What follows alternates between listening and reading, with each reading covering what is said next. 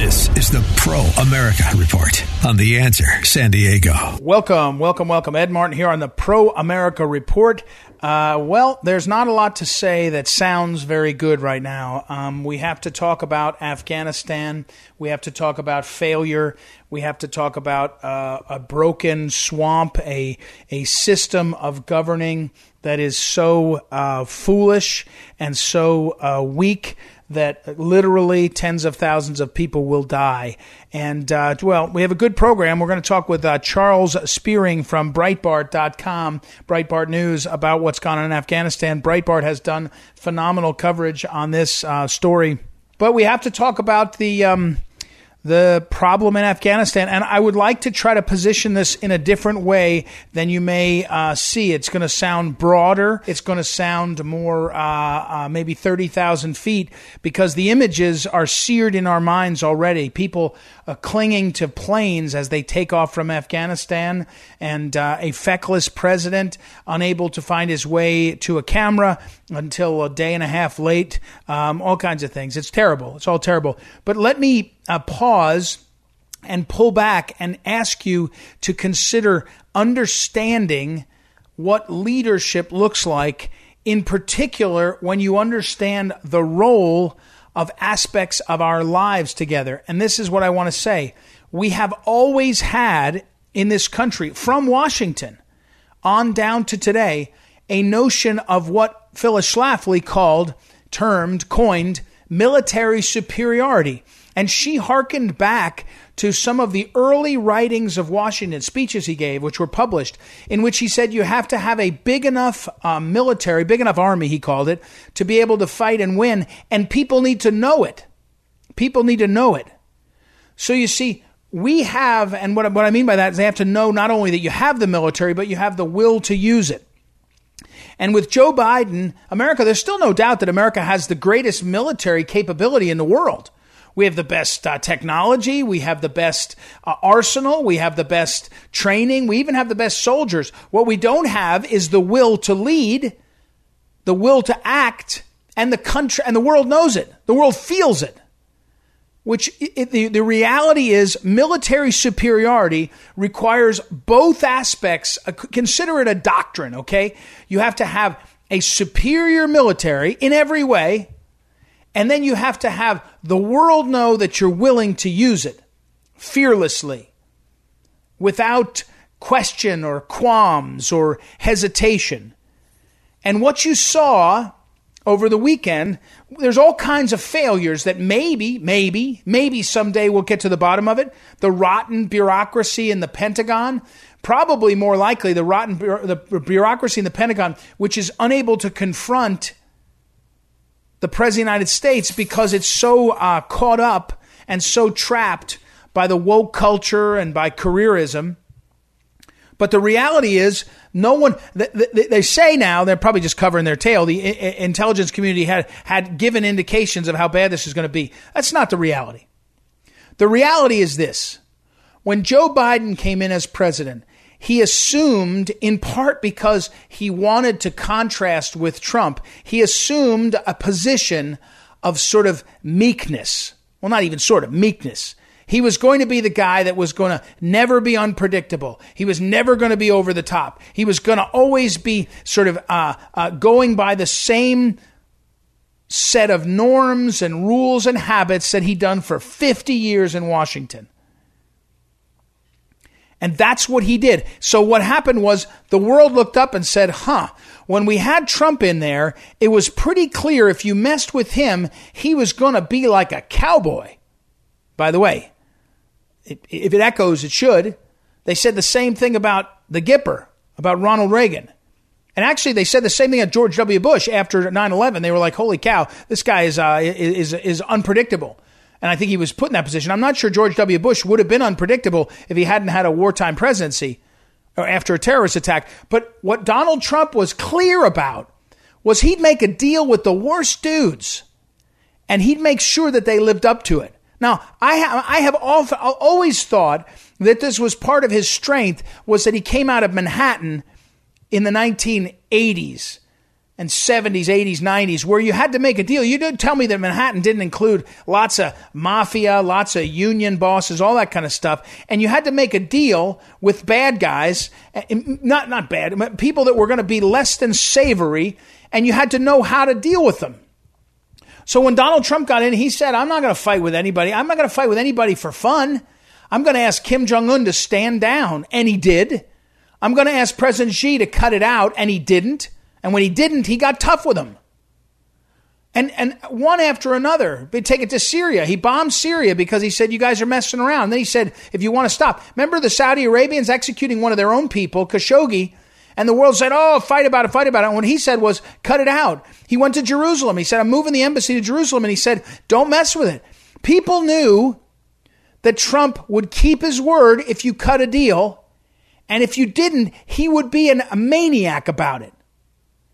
And all you have to do is look at what happened. There was nobody in Afghanistan, it appears, that cared what Joe Biden or his military thought, because they knew he wouldn't do anything about it. He set a deadline, he moved it back, he said dumb things in a press conference, and then once they started to march, off they go. Now, we've all talked about this over and over again. I did not want the war to continue, so we had to get out. But how you get out matters too. How you get out of the war matters too. And at this point, it doesn't matter what the total truth of it was. What matters is Joe Biden looked feckless. He looked weak. He looked militarily inferior. He looked every way inferior. We didn't look like a nation that understood that the best way for peace is to be strong, militarily superior, show the world that superiority, and then stay out of dumb stuff and honor what you've done. Now we had the worst of all worlds. Not only did we not do what we were supposed to with the people that helped us after 20 years, but the way we left put everybody in danger. It couldn't be worse. If you were trying to design a way to make America look bad, it couldn't be worse. That's what he just did. That's what Joe Biden just did. Again, I don't have any problem with getting out of Iraq. I don't have any problem that there was going to be problems. There would have been. What I have a problem is not understanding how fast this has happened, how ugly it's been, and having no real strength. Nobody fears Joe Biden. Can you imagine if they did what they're doing to Trump? Can you imagine? By now he would have had they would have dropped the Moab in the middle of the Taliban. They would have been droning everybody. It probably would have been, it probably would have been a new kind of war, but Trump would have done it. Well, he just wouldn't have, he would have understood the process. He would have understood the principle.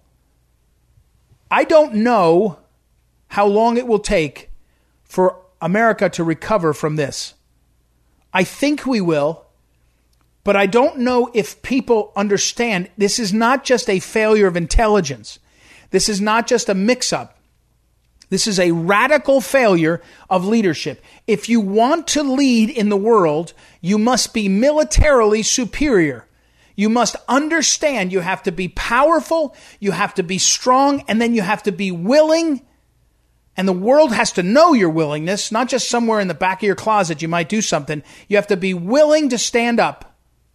And Joe Biden, whether in his speech at the White House, finally, days later, or in his weird bunker where he was in Camp David, supposedly on vacation, and did a call, with all these intelligence folks, and by himself, looked like he was barely, paying attention, or I don't know. It just looked terrible, terrible optics. Whoever's doing this in the White House is just ridiculous. And meanwhile, now the next move that's happening in our liberal media and liberal leaders is we got to let tens of thousands, maybe 100,000 Afghan refugees in, unvetted. Just let them in. We've seen this play out. Stand up, America. Stand up. We've got to stand up right now. We cannot wait any longer. This mess is endangering our republic now. Maybe it was before. We got to stand up. All right, we got to take a break right now. We'll come back and we've got some great guests and we'll have more. It's Ed Martin here on the Pro America Report. Please visit proamericareport.com to find out more and follow all that we're doing. Be right back. Welcome back. Ed Martin here on a Pro America Report. Really grateful for my old friend Charlie Spearing, who's over at Breitbart News, to come on with us. You can follow him at Charlie Spearing on Twitter. I tell you, Breitbart News has been all over the Afghanistan story all weekend long. It proved its usual value. Breitbart News, go to Breitbart.com. Charlie, earlier today, President Biden spoke also 16, 17 minutes. Where are we right now in this? I mean, it didn't seem like he was quite acknowledging the reality on the ground. We have images of terrible tragedy. What's your sense right now with this White House? Yeah, President Biden, really didn't address the situation at hand.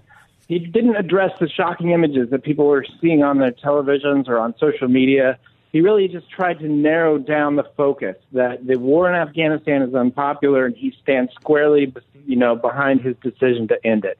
So he did use the phrase, "the buck stops here."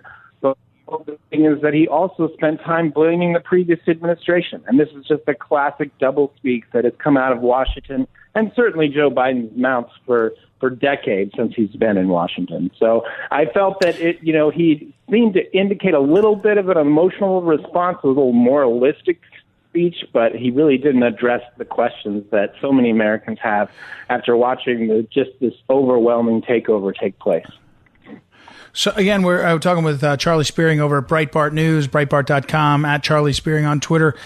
Charlie, what's over the weekend as you watched it all play out? I mean, it's probably worse than we're seeing. I mean, we're seeing a lot, but it's so disorganized, so chaotic.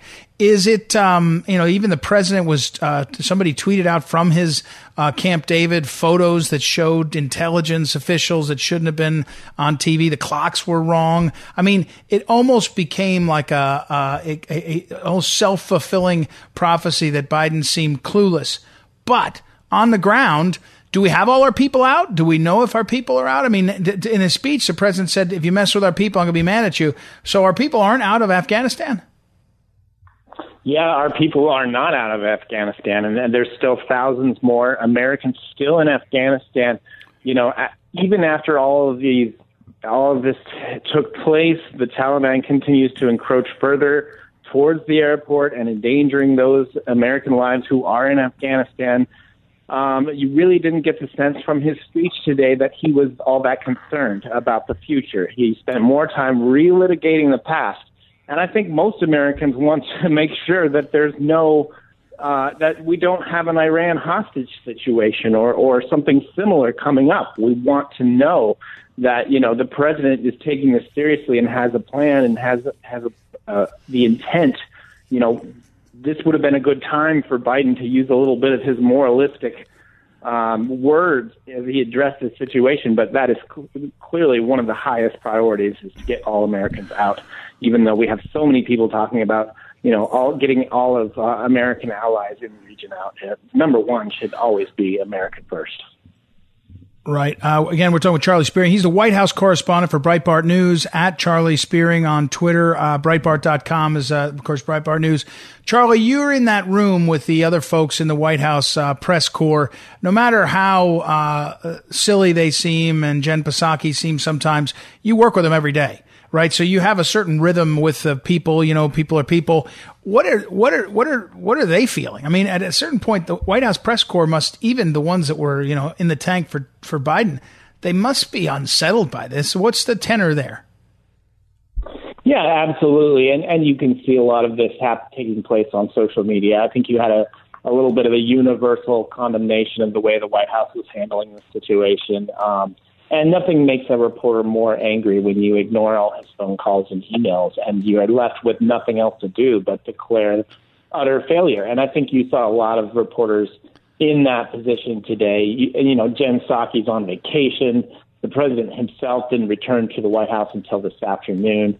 You can bet that, all those staff are locked down. They're not responding to any emails. And it wasn't until late Monday did they finally cancel the president's vacation and send them back to the White House to address the press. So I think it was really hot there for the past 48, 72 hours. I think the Biden has never been criticized this much, but I think that maybe more journalists will be willing to get back into their lockstep praise, unless this crisis takes a turn for the worse. And certainly there'll be more criticism in the coming days. We're talking again, Charlie Spearing. He's White House correspondent for Breitbart News, Breitbart.com, and at Charlie Spearing on Twitter. Who does it look like is to blame, or who are they going to blame? Is it the intelligence community? I know the White House floated that, saying the intelligence community didn't tell them it would go this bad. I think there's already pushback from the intelligence community saying, yeah, we did. We told you it could be this bad. The President of the United States seemed to blame the Afghan army for not fighting hard enough.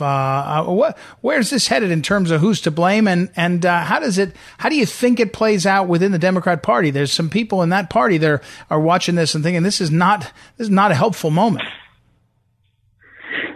Yeah, it's really a tough situation. You really won't see that anything like that take place. You're really going to see the Biden White House struggling and trying to find someone to blame. You saw Marco Rubio push back against the idea, that somehow they were misled by the intelligence. The truth is, Biden was for weeks giving the most optimistic appraisal of the situation. Even on Tuesday, he seemed to think that, Afghanistan could still unite under a new commander and push back against the Taliban. The truth is, he was way overly optimistic, and it was classic Bidenism. He couldn't see the truth, and that's just so important for any leader facing these kinds of situations.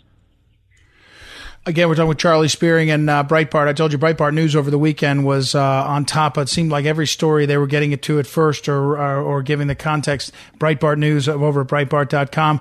What's next, Charlie? I mean, I think there's a Pentagon briefing, or there was a Pentagon briefing. I mean, what's next? And Charlie, do we really know what's going on the ground? I mean, it's not exactly most journalists have gotten out or getting out if they can. Do we really know what's happening?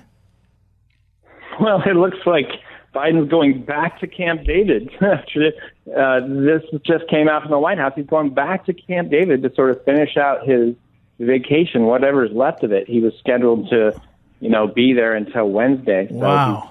That's a very bold move for him, and he certainly he hates it when public events get in the way of his, preferred time off. It's something he got used to as a senator, and he's certainly not giving it up as president. Wow, that's pretty wild, actually. That he is going back. I did see over at Breitbart.com, Breitbart News, Kash Patel commented and said the Afghans on fire. Is a guy that would know, knee deep in intelligence. Republicans are piling on now, but Democrats pretty quiet in defending him. Are they stepping back and letting the president just deal with this one? Yeah, I think now that the president has spoken, you will see some Democrats step up to defend him. There was a list of talking points that went out were kind of cringy. That it was really difficult. You certainly saw Nancy Pelosi try to get out in front and lead the charge to defend the president. That was also really bad, just really bad tonal-wise. Begging the Taliban to take human rights seriously. I don't think that's anything that anyone expects that, Nancy Pelosi will be able to convince the Taliban to be a little more respectful of women's rights. And I think that came off a little tone deaf. So I think you'll see more Democrats, try to focus on Biden's message, where he really made it all about nation building and the unpopular nature of our presence in Afghanistan. But, yeah, I don't think you're going to see any Democrats defending the way that Biden did this withdrawal. It was absolutely atrocious, and I think any politician is going to try to steer away from that.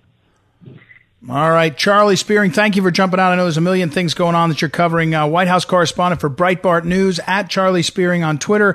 Breitbart.com is the website. Appreciate it very much, Charlie. Thank you. You bet. Anytime.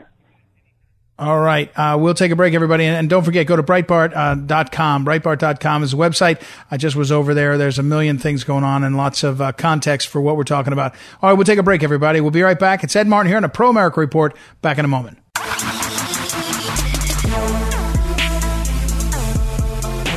Welcome back. Ed Martin here on a Pro America Report. Our next guest, I've had him on the show before, retired Colonel John Mills.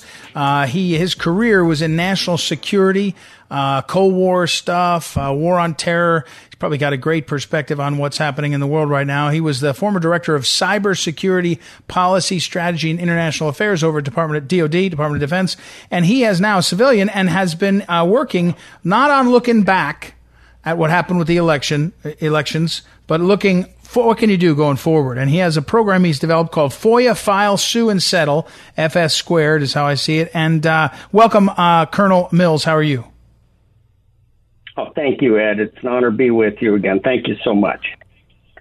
You're welcome. So, first of all, tell people how you got here, what you're doing, and where they can find out more. Like, you and I met, I don't know, months ago now, and I saw where you're headed, and I thought, boy, he's putting tools in people's hands. So, walk us through this. Yeah. Thanks, Ed. I worked the everylegalvote.com project right after we saw trouble on the morning of November 4th.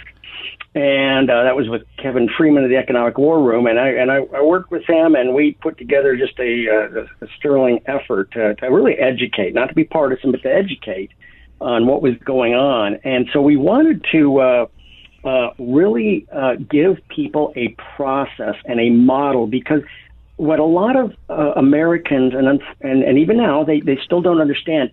Voting, unless, God forbid, H.R. 1 revives from the grave and comes at us like a zombie, is a county event. American elections are based upon the county. And we wanted to give citizens a repeatable model for how they can retake control of the county, because the citizens just assumed somebody was taking care of the voting process in our 3,000 plus counties. And in about at least 30 plus, yes, somebody else was taking care of it, and it didn't turn out well. And again, we're talking with retired Colonel John Mills. And so, what'd you come up with when you looked at it and said, okay, what's happening? I mean, one of the things I was really intrigued by, using your sort of career and saying, hey, how do you sort of move people to act when they say they're interested in making something happen? You got to you can't just say do it. You got to put some things in front of them that make it work. Exactly. Yeah. Thank you. So I've spent a career. I've helped raise, organize, train, and equip 6 foreign national armies, militias, security forces, whatever you want to call them. It's a very basic, repeatable model: organize, train, and equip. So we wanted to create the same model for the American citizen. We wanted to organize, train, and equip them to understand the basics and the mechanics of how elections are run at the county. So we came up with FOIA, File, Sue, and Settle, a 4-step process, three sub-steps in each step, and we wanted to give them a template. It's not exactly the same in every county, but we wanted to give them a basic template. The film is free if people watch this, and they study it, they understand, and they want to get some personal coaching. That's something on the NEIA.us website. They can look through. The film is for free. They can look through it, study it, and then if they want to get some tailored coaching and mentoring, we can do that on the next steps. But so we just created this very simple model: FOIA, File, Sue, and Settle. And FOIA is Freedom of Information Act. It's a federal act, but there's state equivalents in all 50 states. Right. That's what we're talking. That's what you really. Tell me that. I want to interrupt you again, though. Tell me that website again. I'm looking in my notes. Say that website again so people hear it. Yeah. So it's NEIA.us,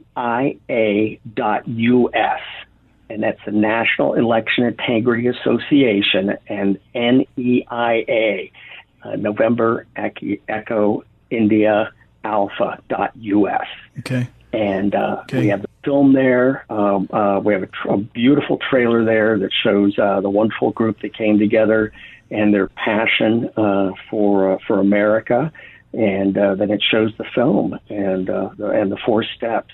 So each one of those really organizes the citizen. FOIA is all about establishing information dominance.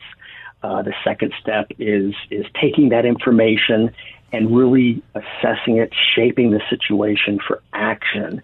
The third step is sue, which is applying the decisive force on the right target. Well, we call it sue, as you know, you want to be, sue is the last resort. But if you have successfully shaped the situation, often you can force remedy with the powers that be without having to go to the formal legal end state. And then settle is getting that. Closing the deal, resetting and moving on, and it's getting that remedy. And this is so important. Follow through, because I've seen groups actually win legal battles and then not follow through. So you got to follow through, make sure the remedy is enforced, assess results to date, and then identify the next target and repeat the process. So there it is, a very repeatable, simple process. We're done with retired Colonel John Mills, and again, his expertise in his long career in national security and motivating people to move and action and organizing. How do you feel, Colonel, when you look out and see a lot of people say they want to do something, and then how do you get them from talk to move, and it feels like in some ways our culture is even more, it's the wrong word, sedentary. That's a little bit, that's sort of glib, but I mean, a lot of people, they're yelling at their Twitter feed, they're throwing the remote at Fox News channel, and yet getting them to move. That's the problem, isn't it? Well, it is, and I look at this. I look at this as a ministry. I look at this as a training and education process. And this is the price of freedom is not just our wonderful military overseas, and we're going through this horrible situation in Afghanistan right now. But if that's not the only price of freedom, the price of freedom is here at home. Americans, they have to be involved in the county process, and this model is also applicable to the county school board and other things that we're seeing. But we have to get off the couch. I know we're all busy. You have to apportion some time to get involved, because we really learned a hard lesson that oftentimes we've assumed somebody trustworthy is taking care of things. They may be trustworthy, maybe not, but the reality is nobody's checking. In my own county, I was able to force my election commissioner to resign. Not that I was trying to, but after not that I was trying to, but I started to apply this model to her, and she actually came back at me in a very unprofessional manner, and this is what stopped her dead in her tracks. Is I know this stuff inside and out. I've FOIAs. I've been on the sending and receiving end of literally hundreds of FOIAs at the federal level. And so she was being very uncooperative with me at Prince William County, Virginia. And I just told her, Michelle, she's now resigned. I said, Michelle, here's what we're going to do. Is I would like to have this conversation with you in front of a judge next week. And so Tuesday or Wednesday, you just tell me what time is free. And I've already have a judge that I'm going to set up an office call with, and the three of us can have this same conversation in front of the judge. Now, two things happened after that. Within a couple hours of that, one, the official FOIA officer for Prince William County, who knew what he was doing, he was a very good professional civil servant for the county, handed over everything that I asked for. Second, she resigned. Wow. So this is, American citizen, the county is the foundation of our incredible republic. Citizen, we must become involved. You cannot be a spectator. You cannot sit on the sideline. Everybody has to proactively get involved and hold their county officials responsible. They may be trustworthy. They may not.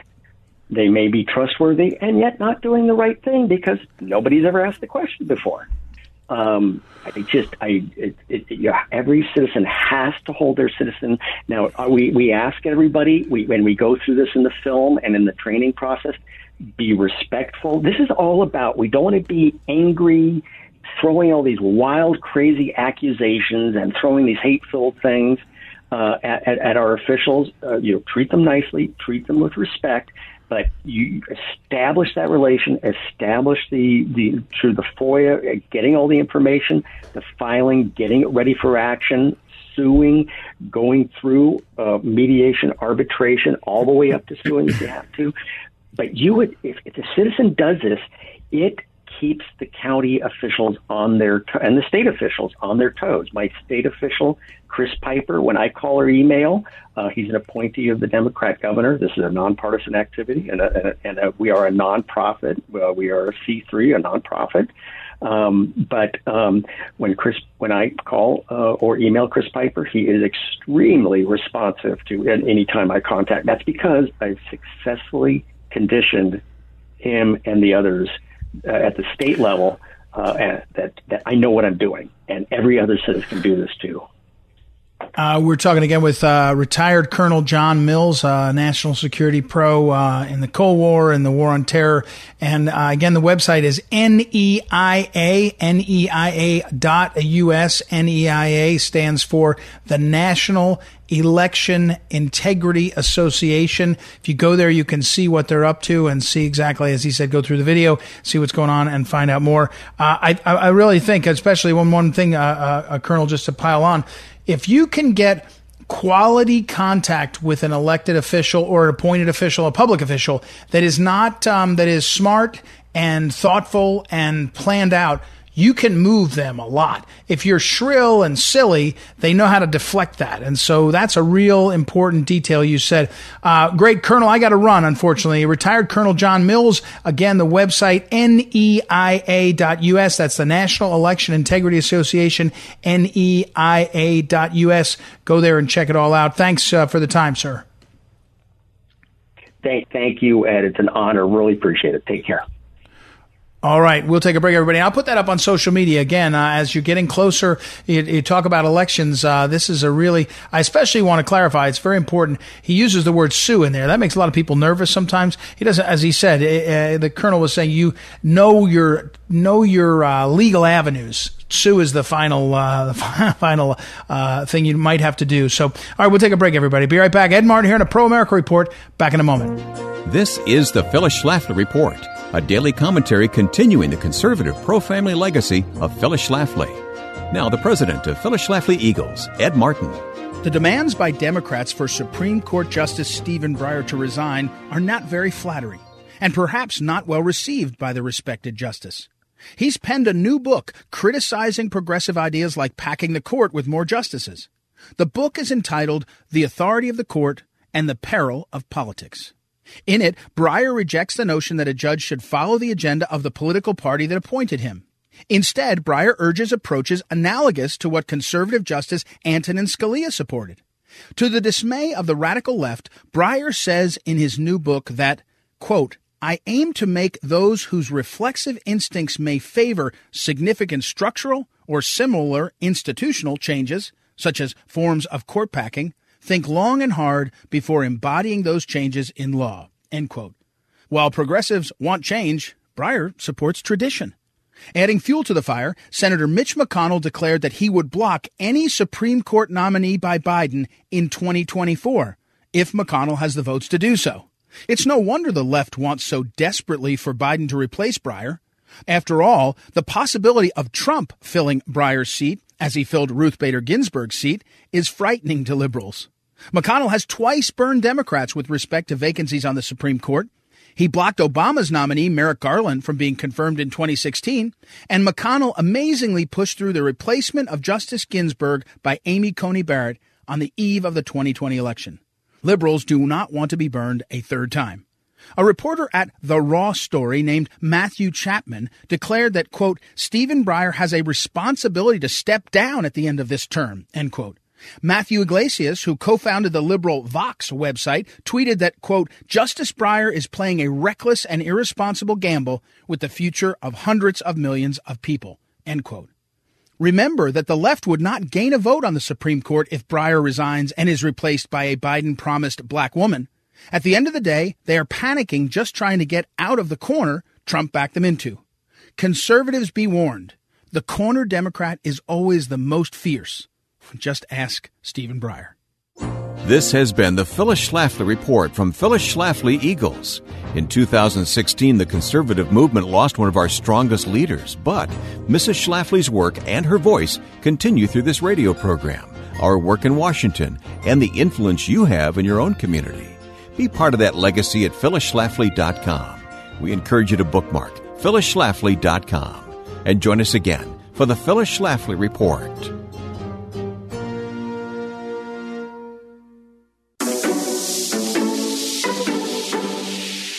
Welcome back.